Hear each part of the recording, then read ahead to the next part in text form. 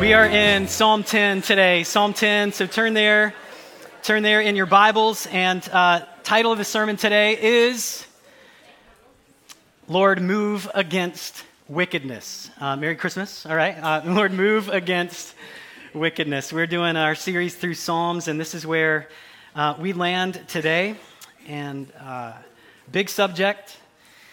And I'd like to start it today just thinking about our typical approach when we see and face wickedness in our world. I think the primary thing, and y'all can come up with maybe a better list than what I've got, but let's just go with this. I think what happens is we're kind of doing this. We're reading the news, we're looking at the news, we're watching videos of what's happening in the world. And what we can tend to do is just stare at it, right? We can just stare at it. Or we can hate the people that are doing wicked things. That's another thing that could happen. And then a third thing is indifference. And we're seeing it and we're like, I'm just going to move on. I'm going to do something else. It's not going to land. It's not going to hit me hard. And I want to say that, so there's three things: staring, hating the people, and indifference. And I want to share with each of you today that none of those are Christian options. All right? Those are the natural thing for us to do, the easy things for us to do. It's probably what most people are doing, and I'm trying not to generalize, categorize too much, but we have to know as Christians that we as Christians must do more than those things. And so we want to talk about that today, and we want to consider how to stop and how to pray honestly about the wickedness that's in our world. And Psalm 10 helps us toward that. And here's a phrase I want to give us as we get going today. And this phrase is kind of loaded with intentionality for our good, Lord willing. So there's some things that we want to go after as we're thinking as Christian people, as we're observing the world. And it's this phrase. We want to have biblical conviction with compassion without coddling. Okay?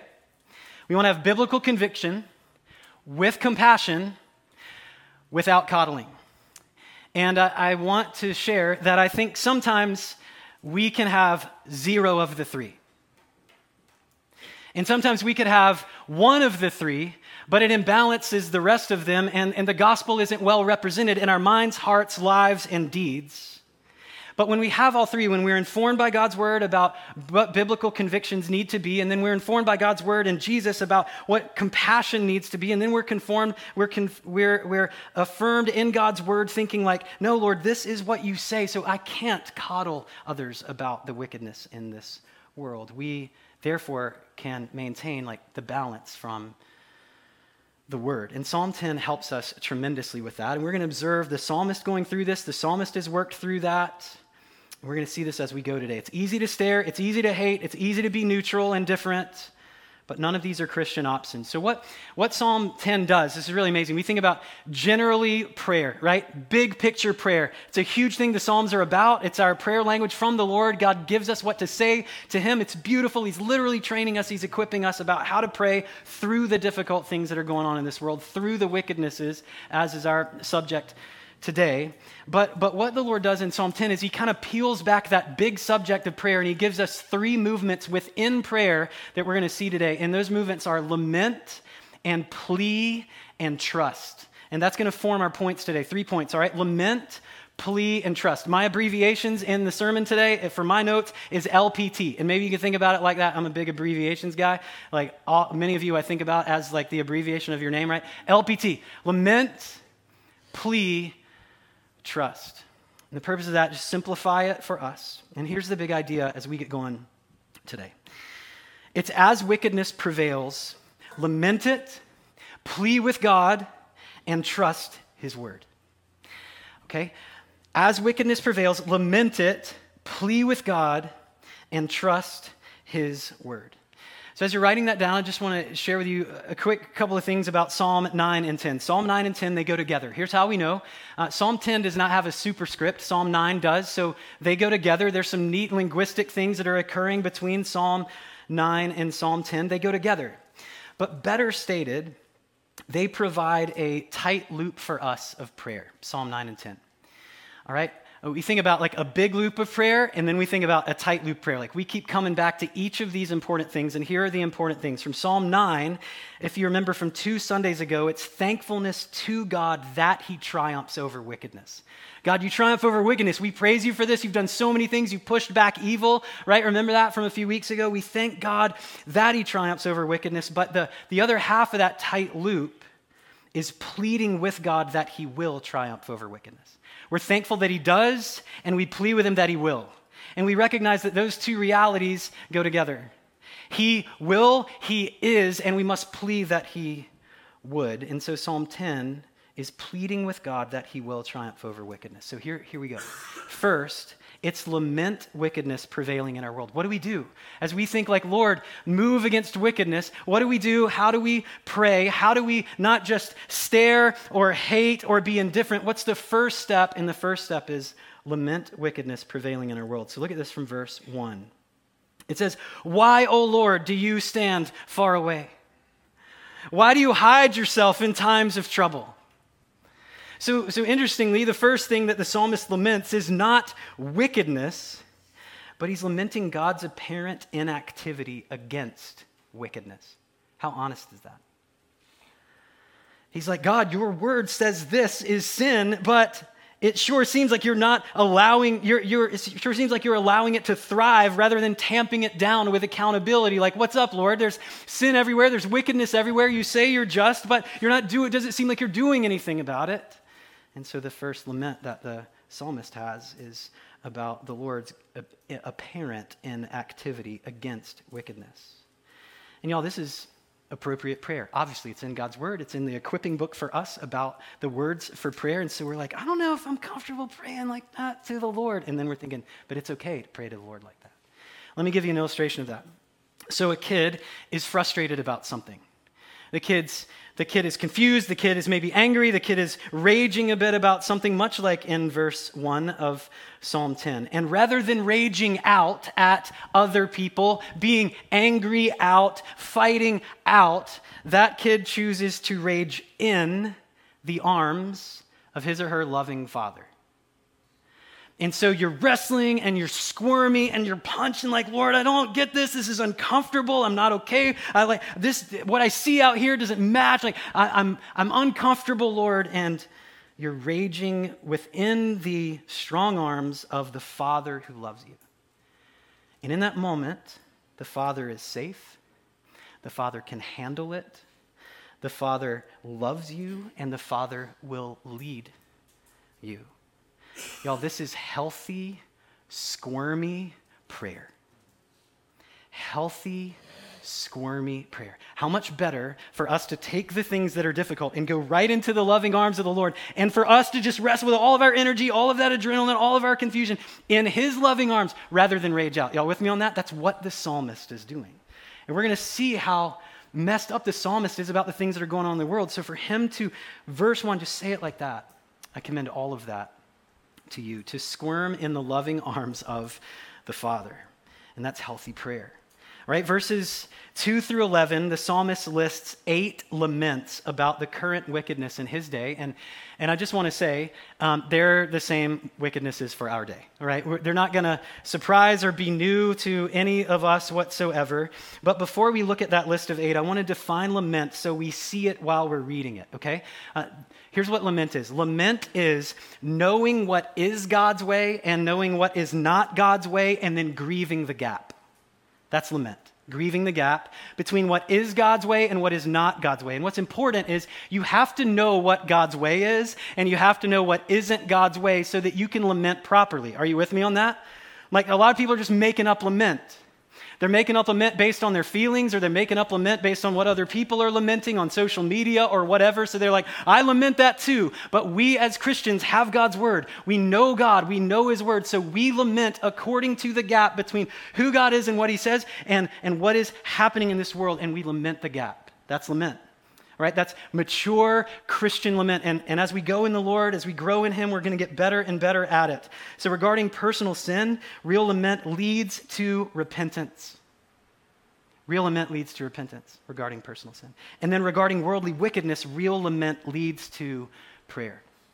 Real lament leads to prayer. So here are the 8 things the psalmist is lamenting that are all too familiar for us. And we're just gonna go through. So here's the deal. I've got them up here. Y'all can try to write them all down, but listen, those are my words, just kind of paraphrasing what we're happening. I'd rather you focus on God's word and maybe like take a picture of that or something. We can get it to you this week on the articles thing on the app, whatever. But I want you to focus on God's word, not the list as much. Just maybe follow it for comprehension, okay? So here's from verse 2, the first one. It's pursuing the weak as prey.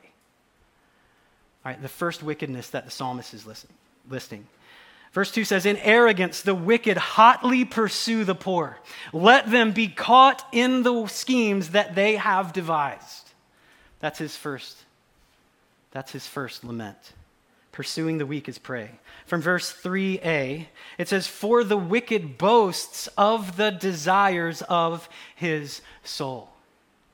That's the wicked hallelujah-ing ungodly living. Y'all, I was studying this Monday, Tuesday, one day this week, and I recognized that the Hebrew word for boasts in verse 3 is the word hallel, which is the beginning of the word hallelujah. So this verse is saying that the wicked are praising and worshiping the desires of their flesh. They've made the desires of their flesh their God. They're worshiping it. It's not just we desire it. It's not just we boast in it. It's they are worshiping it. This is hallelujah-ing ungodly living. Here's the third one from verse 3b. It's, and the one greedy for gain curses and renounces the Lord. So that's greed while making false oaths. That word for curse there, it doesn't mean like 4-letter words, right? It means promising things to others that you know you're not going to keep to exploit them and gain selfishly. Okay, so it's greed while making false oaths. Here's the fourth one from verses 4 through 5. It's proud denial of God. Proud denial of God. It says, in the pride of his face, the wicked does not seek him, meaning seek God. All his thoughts are, there is no God. Do y'all see that? All of his thoughts are, there is no God.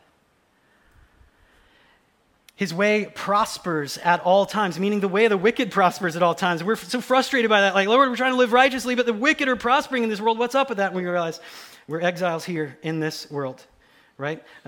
Heaven is our world to come, right? His ways prosper at all times. Your judgments are on high out of his sight. As for all of his foes, he puffs at them.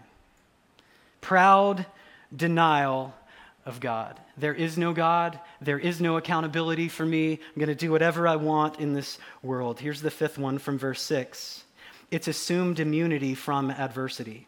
Assumed immunity from adversity from verse 6. It says, he says in his heart, I shall not be moved. Throughout all generations, I shall not meet adversity. How naive is that? But that's how the wicked have set themselves up so that they're bulletproof in a sense. They're like, I got everything I need. I got all the cover I need. I got all the care I need. But they're recognizing they think that they will never face adversity. That's the dream that they're trying to live. The sixth one, from verse 7, is outright lying while mocking God. Verse 7 says, his mouth is filled with cursing and deceit and oppression. Under his tongue are mischief and iniquity. So this is outright lying to, again, exploit others and mocking God's accountability in the midst of that. And then here's the seventh one from verses 8 through 10. It's ambushing the poor for gain. It says he sits in ambush in the villages.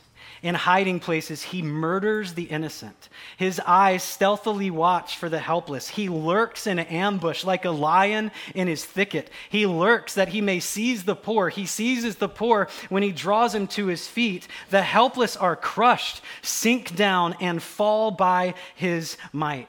The wicked are ambushing the poor for gain. And then here's the eighth one from verse 11. It's fearlessness about God's judgment. Verse 11 says, he says in his heart, God has forgotten. He has hidden his face. He will never see it.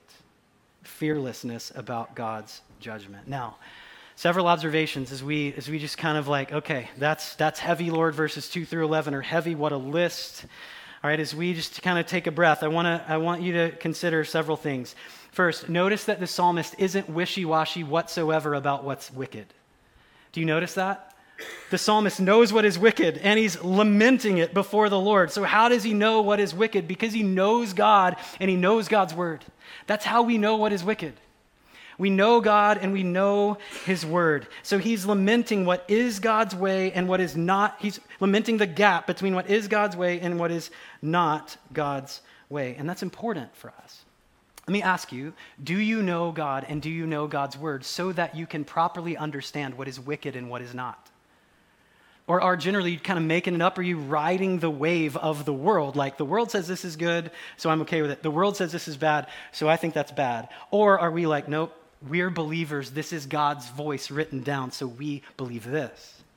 Right? The psalmist, by all means, knows exactly who the Lord is, what God's word says, so he's able to make a list like this and therefore pray very accurately. Think about it. When you know God and you know God's word, you can pray more accurately. Your prayers are more effective because you're agreeing with God, like, God, this is wicked, and so I want to pray against it, and I want to grieve with you about the things that are happening here. And you can make a huge impact in prayer as a result of accurate prayer. Second thing to consider is the intensification of wickedness between Psalms 2 and Psalms 10. So in Psalm 2, it's the wicked meditate on vanity, right? They're thinking about things that are worthless. That's Psalm 2. Then in Psalm 4, the wicked love vain words. So now they're like, I want to hear that stuff. I want my ears to be tickled. I love saying vain words, things that are meaningless. And then in Psalm 7, the wicked are conceiving evil and giving birth to lies. So we're talking about the intensification of evil and wickedness in the world. And now in Psalm 10, they're outwardly hallelujahing their wicked living. We've really gone far from Psalm 2 to Psalm 10. And consider this, Jesus summed up the law in this: love the Lord your God with all your heart, mind, and soul, and then love your neighbor as yourself. And I want y'all to consider that 0 for 8 are doing that. In fact, they're doing the exact opposite. God's design completely ignored. That's the wickedness that the psalmist is lamenting. Now, as your pastor, I just want to encourage you toward something. Actually, I want to encourage you away from something. I want to encourage you away from abiding in the news. Okay? I want to encourage you away from abiding in the news. Do not abide in the news of wickedness. We abide in who? We abide in the Lord. It doesn't mean don't be aware of wickedness in the world. It doesn't mean don't be aware of the news. We need to be aware of those things, but we don't abide in it. And I think sometimes we can get so stricken, right? We can stare at it, or we can hate what's happening, or hate the people, or we can be indifferent about it. Don't abide in that. Instead, step into lament. And then, check this out, don't abide in lament. Lament is a step. It's not a lifestyle, okay? We lament, and then there's more verses in Psalm 10. Are you with me on that? I think some Christians are like, lament is awesome, that's the new thing, it's trendy, and we want to make sure we're doing it right, which this is helping us do. But then we don't live in the lifestyle of lament. We move on toward what God would have for us, and the next one is, that next step is plea with God to move against wickedness. All right, you lament it, and your lamenting is informed by God and God's word, and then next, you plea with God to move against wickedness. Now, how many of y'all, just like in the last month, something terrible happens, and like I'm watching the news, or probably even worse, I'm like reading Twitter about the news, and then like if you dare to read the comments, whew, man, like that just makes me think, Lord Jesus, come back. Like, right, that'll make me pray it, right? But really amazing people who are on the other side of the world or in a different state from something bad that's happening and really incapable of doing something about that exact thing because of their location are like, well, they will say in an interview, or they'll tweet, or whatever it is, they'll say, we're praying for you. We're praying for this situation. We're praying for the victims. We're praying for the criminal. And then the next tweet or person on the news will be like, I don't want your prayers. I want you to do something. Y'all with me on that? Are y'all familiar with that? I'm tired of your prayers. And there's two things that people mean when they say that. The first thing that those people mean when they say that is God can't do anything. That's one thing they mean. The second thing they mean is they want people who are praying to do something about it. And so here's the thought about that.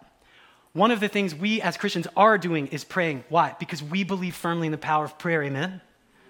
Like God is more powerful than anything we can do, right? Now, we also need to do things, but we also need to recognize like things are happening on the other side of the world.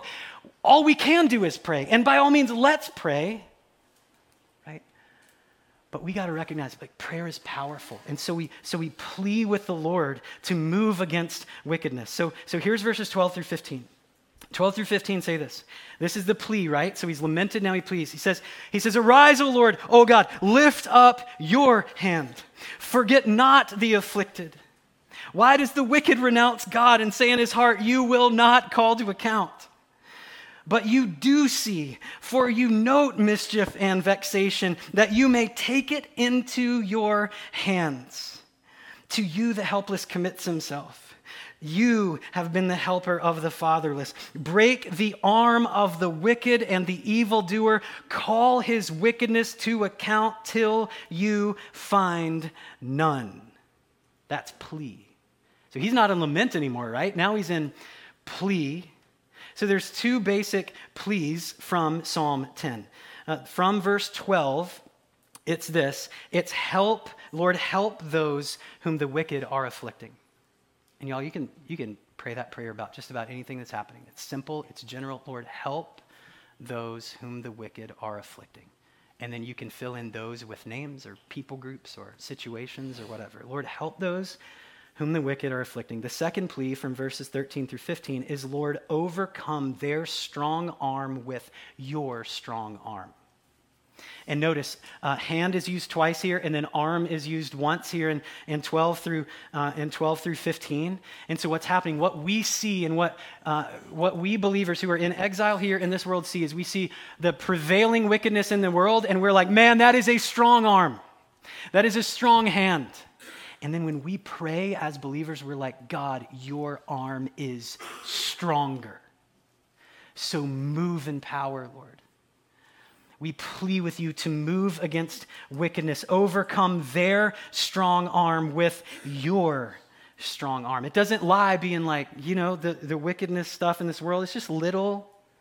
It's honoring, like it's big. In fact, they're strong arming so many people. And instead it's like, Lord, your arm is stronger. And so we pray that you would move in power. All right, so here's some examples. All right, current examples. Lord, help those right now who are held hostage by Hamas and collapse their underground networks. That would be a plea. All right, Lord, rescue those who are trafficked and interrupt the program of the exploiters. That would be a plea. Another one, Lord, help our brothers and sisters who are persecuted and hold back the persecutors' ill will. That would be a plea for the Lord to move against wickedness. Here's another one. Lord, help those who are falling prey to ungodly lifestyles and break the terrible influence that is pushing that onto people. That would be a plea. So, strange way to begin an illustration, but if you've used the restroom at our building, you've noticed that these prayer calendars are in there, and you can get these, like they put out new ones of these. Voice of the Martyrs puts out new ones every year, prayer calendar, and most of these, I would say 2/3 of these are written in plea form, which is very interesting. So if you just want to train your prayer life, train your words to pray in plea form, like tomorrow's is December 4th, India. Pray for Christian families that were attacked by villagers while pumping water. All right? Now, was it wicked for Christian families to be attacked while they were pumping water? Absolutely wicked, right? But can we pray for those families who were attacked, right? And then can we pray against those attackers? That's plea. Right? So if you're looking for a way to just think like, I want to be praying for the world, I want to be praying for these things, I want this to become my language, that can be one of those means for you. All right? So you lament the prevailing wickedness in the world. Next, you plead with God to move against wickedness. And then here is the third one. And the final step, it's trust that God hears and will triumph over wickedness. You don't stay in lament. You don't stay in plea. You get all the way to the Lord and his character. And that's these last few verses from 16 through 18. Trust God hears and will triumph over wickedness. 16 through 18 say this. Y'all just listen to this. This is the character of God and the person who's praying just calling out the character of God. This is beautiful. This is how he's ending the prayer. He's saying, the Lord is king forever and ever. The nations perish from his land. O Lord, you hear the desire of the afflicted. You will strengthen their heart. You will incline your ear to do justice to the fatherless and the oppressed, so that the man who is of the earth may strike terror no more. What an ending to a psalm with a squirmy beginning, and then a list of 8 wickednesses, and then plea, and now trust in what? And better yet, in who? It's in the character of God. That's how our psalms end. It's how our prayers end. God, you are this. I believe this. We trust you about this. So as we observe and lament the news, a doubt can face us as Christians too. A doubt like, God, you are not who you say you are. God, it doesn't seem like you're ruling. It doesn't seem like you're caring. It doesn't seem like you're the judge. But when you are lamenting and pleading and trusting in the Lord gets you to this. He brings you back to who he is. He doesn't want you to just sit and stare or hate or be indifferent. He wants to get you to lament and then to prayer and then to trusting his character. And that makes you accurate in your prayer life. It makes you confident in him again, and it makes you effective in this world for God's glory and the good of others. So here are 6 things that we see here in just these 3 verses about who the Lord is. And this is how we're able to abide in the Lord, not abide in the news, okay? Like if you're here and you're just like, I abide in the news all the time. It's all I think about. And sometimes I'm not even thinking about the Lord for hours or days or weeks on end. And you get stuck in the cycle, which by the way is designed to like suck you in, right? And so at some point you got to turn it off and just LPT, right? Just pray. So here's the 6 things, okay? Here's the 6 things. That God is king forever. That's what we trust. That God will judge the nations, that the wicked nations will perish. The third one, that God is inclining his ears to the prayers of the afflicted. The fourth one, that God is establishing the hearts of the afflicted. Now notice this. Multiple times in the Psalms, and you see this in Paul's life too in the New Testament, so much of God's answered prayer is about establishing the hearts of the people who are being oppressed and being afflicted. It's establishing their hearts. And often the Lord doesn't rescue people who are afflicted and who are oppressed from those circumstances, but he is establishing their hearts. And I want us to understand that is a really big deal. Think about so many Christians, like you read Christian biography, you read missionary biography, you talk to people who are in it, just like suffering in this world, and they're believers, and they're like, you know what, I'm still suffering, I've still got the thing, I'm still being persecuted by this, but you know what, God is with me, and that is so amazing. I have peace that surpasses all understanding. I feel strengthened in him. He's given me words to say. I've led people to Jesus. I've led the people who are persecuting me to whatever that is, right? There's so many stories like that, and sometimes he leaves you in it because we are in exile in this world, but he's establishing your heart through it. So that's got to influence how we pray for people who are going through stuff. I think about people with chronic things going on. There's many of you in this church, right? Like you might not come out of that chronic thing in this life. You will as soon as you get in heaven, praise God, right? But like here, part of our prayer life needs to be, Lord, yes, by all means, deliver them from that thing, or if it, not necessarily a chronic thing as an illustration, but even persecution or oppression or whatever that's happening. But God, would you establish their hearts in the midst of what they're facing? That's by all means a prayer that the Lord is giving us here. All right, so God is establishing the hearts of the afflicted. The fifth one, God will do justice for orphans and the oppressed, and God will ultimately eradicate the wicked from this world. That last line is determinate, right? That the man who is of this earth may strike terror no more. Like that's what God can do, and that's what he will do. right? There's no better example of God caring for our oppressed and afflicted and poor world than Christmas. All right? God sends down Jesus to become a human baby in a manger, in weakness, in poverty, becomes a refugee, has to flee to Egypt, and then come back. He is politically persecuted, religiously persecuted his entire life, and then he dies on the cross to pay the penalty of our sin, and then he rises to new life. So he is the one who came in and has done something and is doing something for our world that is so oppressed, so afflicted, so poor, so needy of truth. Jesus Christ is that for everyone. And so we believe that. We think like, sometimes people be like, yeah, well, what has God done? Like this stuff is just still, well, God sent his son to give you the opportunity to be saved and delivered from his judgment, right? God sent his son so that you can be saved and forgiven before he comes back to judge the world. And God sent his son so that he can teach you and train you in righteousness and transformation so that you can make a difference in this world through your prayer life and through your deeds for the glory of God in this world. You think about like, why, Lord, are we still here? Like you saved us and heaven is ahead and we believe that, but like, why are you giving me breath right now? It's so that we can glorify God and do good in this world right now. That's why he's leaving us here. That's the purpose. So we read Psalm 10 and we're like, Lord, there's so much wickedness in the world. We're right here. We don't want to be wicked, but we want to see you do something about it. So we pray and we get to work for the glory of God. So heavy psalm, right? Heavy psalm. So let me just lighten it up just a little bit, not lighten up the psalm, but just like give you an illustration of how our church is responding to some of these things. So Monday, Tuesday, like each morning of the week, I'm doing my sermon prep, and then I've got like a mid-morning meeting with someone on the staff team or something like that. And then Wednesday morning, we had an all-staff meeting.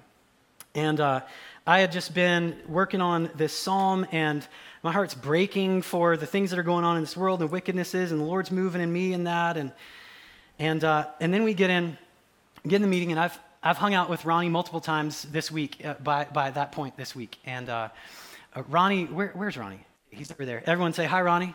Right?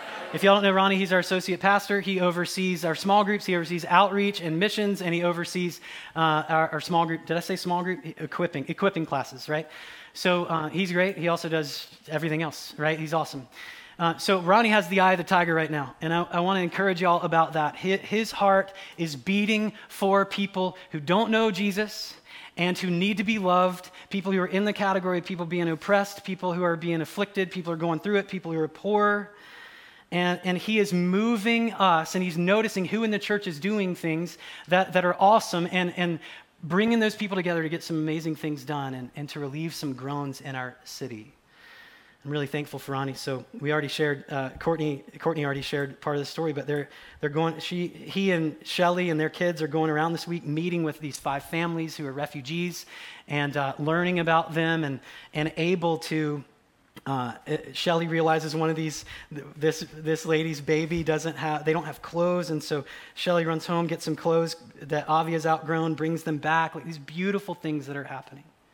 All of these refugees are blown away that Christian people who have a different religion than these refugees would welcome people and feed them and share with them the gospel story. 4 out of those 5 families that Ronnie met with had not heard of Christmas before. One of them had. That's amazing. And they're in our city. And y'all, one of them lives within 5 minutes walking distance of this building. They all live within 5 minutes driving distance of this building. And so we're local to them. We can help them. It's a beautiful thing. I'm really thankful for what God is doing. And so as we read Psalms like this, we're also thinking about our friends and our family and our coworkers and classmates who don't know the clear difference between what God's word says about who he is and what is wicked and what is good.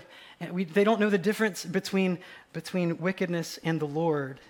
And we want to help reach people with the truth and grace of the gospel of Jesus Christ. So I just want to encourage you with those things and point out very quickly several things that we've learned. Years ago, we were we were partnered with just a few ministries, and that list would be like 5 deep, right? 5 ministries, and able to do some things in the city and care for people. And now what we have is kind of 5 umbrella causes or 5 umbrella things, groupings of people that we're caring for. And here's the list. And I'm not sharing this with you as some like get to work sort of thing right now. I just want to share this with you, like this is what our church is doing. This is what the Lord is doing, like what God is doing in our church, okay? So group 1, we've already talked about it, refugees through Refugee Hope Partners. And there's 5 or 6 people that are active monthly with that ministry, reaching refugees. Super thankful for that. We obviously have the dinner this coming Friday night, or Saturday night, to bless them and care for them. Another one is the homeless. And we want to see the Lord do more and more through this, but the primary ministry we work with them is Raleigh Dream Center. And Paul Killens, Paul, are you in this? You were here in the first service. You did announcements. Is he here? He's not here. So Paul actually works at Raleigh Dream Center now, which is amazing. So he's a member of our church and a great man, and thankful for what God's doing through him there. Another one is prisoners, reaching prisoners. And just so y'all know, Ronnie and 2 other men in our church have preached at Central Prison for the inmates who are on death row, caring for them, getting the gospel to them, praying for them, helping them. Ebony Smith works with Pardoned by Christ Ministries, which is prison ministry to women. And she does something, I think it's one Saturday a month, where she works with what's called the Match Program, so that she can be there as a safe advocate to get inmates with their family as they're getting closer and closer to coming out of prison. It's a beautiful thing. Also CLI, the prison book ministry that gets great discipleship opportunities and resources into people's hands. Another one is women choosing life, women who are choosing life. And that's a ministry called Christian Life Home, which we're getting more and more involved in. And we learned this past week that someone in our church is close with someone who works there. And so we want to see the Lord do things there as well. One small group has gone and had dinner with one of the ladies who has chosen life. She still talks about how wonderful that night was. The men have gone and cleaned up the property at one of those homes before. And then the other one is seniors and just caring for seniors in our community. And the way we do that is right across the street at Trio, totally with it, awesome, amazing people at Trio, and caring for them and loving them. So I just want to encourage y'all with that. All right? We want to pray and we want to care. And we want to get to work. We don't want to just sit and stare or sit and hate or sit and be indifferent. None of those are Christian options. We want to lean in and pray, and we want to LPT. We want to lament, plea, and trust, and then we want to get to work, right? And by get to work, it doesn't mean y'all do everything that's offered. We want to give you opportunities. Dive into one of those. My dream would be like there's 7 people who are like plugged in big time in each of these ministries, and then that spreads to small group with some opportunities you can do. That would be beautiful. We want to relieve the groans of things that are happening in our city, and our heart for that comes right out of God's word. We're like, Jesus, this is who you were to all of us. We want to care. We want to care and bear your image as you have cared and are caring for us. So I want to ask, is one of those things normative for you, staring or hating or indifference? And if it is, that's not God's design. That's not the Christian way. So know that about yourself, and then replace that with Psalm 10 prayer. And then maybe I'll just close with this word, and then I'll pray. It's okay to squirm in your Father's arms. All right? Lord, this is uncomfortable. What I think is wicked is different than what you think is wicked, or what I think is okay, you're telling me is wicked. Squirm. But let him love you, and let him care for you in that, and then let him lead you to accurate prayer and living in righteousness, okay? So let's pray together. Father, we're so thankful for your word, that you wrote down your voice, you wrote down your prayers so that we can know how to pray. You can get us on your heart, that our heart would break for what breaks yours. And so, Lord, we want to lament right now. We want to lament atheism in our world. We want to lament indifference in our world that mocks you. Lord, we want to lament so many who are hallelujahing their desires of their flesh. They're hallelujahing their ungodly lifestyles. We lament that, Lord. We lament, Lord, the greed of our world while people go unhelped. We lament that, Lord. And we lament the violence in our world. We lament the hate in our world. We lament the racism in our world, Lord. Lord, I plea with you now, we plead with you now that you would establish the hearts of those who are held hostage by Hamas, that you would collapse their underground networks. Lord, that you would rescue those who are trafficked and you would interrupt the program of the exploiters. Lord, that you would help our brothers and sisters who are persecuted and hold back the persecutors' ill will. Lord, that you would help those who are falling prey to ungodly lifestyles and that you would break that terrible influence. And Lord, we pray in trust of you for who you are and what you have done and what you're doing, God, that you are King forever, that the nations will perish, that you are hearing our prayers, that you are establishing the hearts of the afflicted, that you will do justice for orphans and the oppressed, that you will ultimately eradicate the wicked from this world. Lord, we pray these things, lament, plea, and trust. We thank you that we can be saved and forgiven through Jesus Christ. And for all of us here who are, we give you praise. We love you, Lord Jesus. Thank you for being our Savior. And for anybody here or watching or listening who is not saved and forgiven their sins, confess your sin before the holy and righteous God and believe on Jesus as the one who is the Savior for the penalty of sin. Believe on him and you will be saved. If you're making that decision today, let us know so that we can pray for you and encourage you. Lord, we love you, we thank you, and we trust you. In Jesus' name, by the power of your Spirit, we pray. Amen.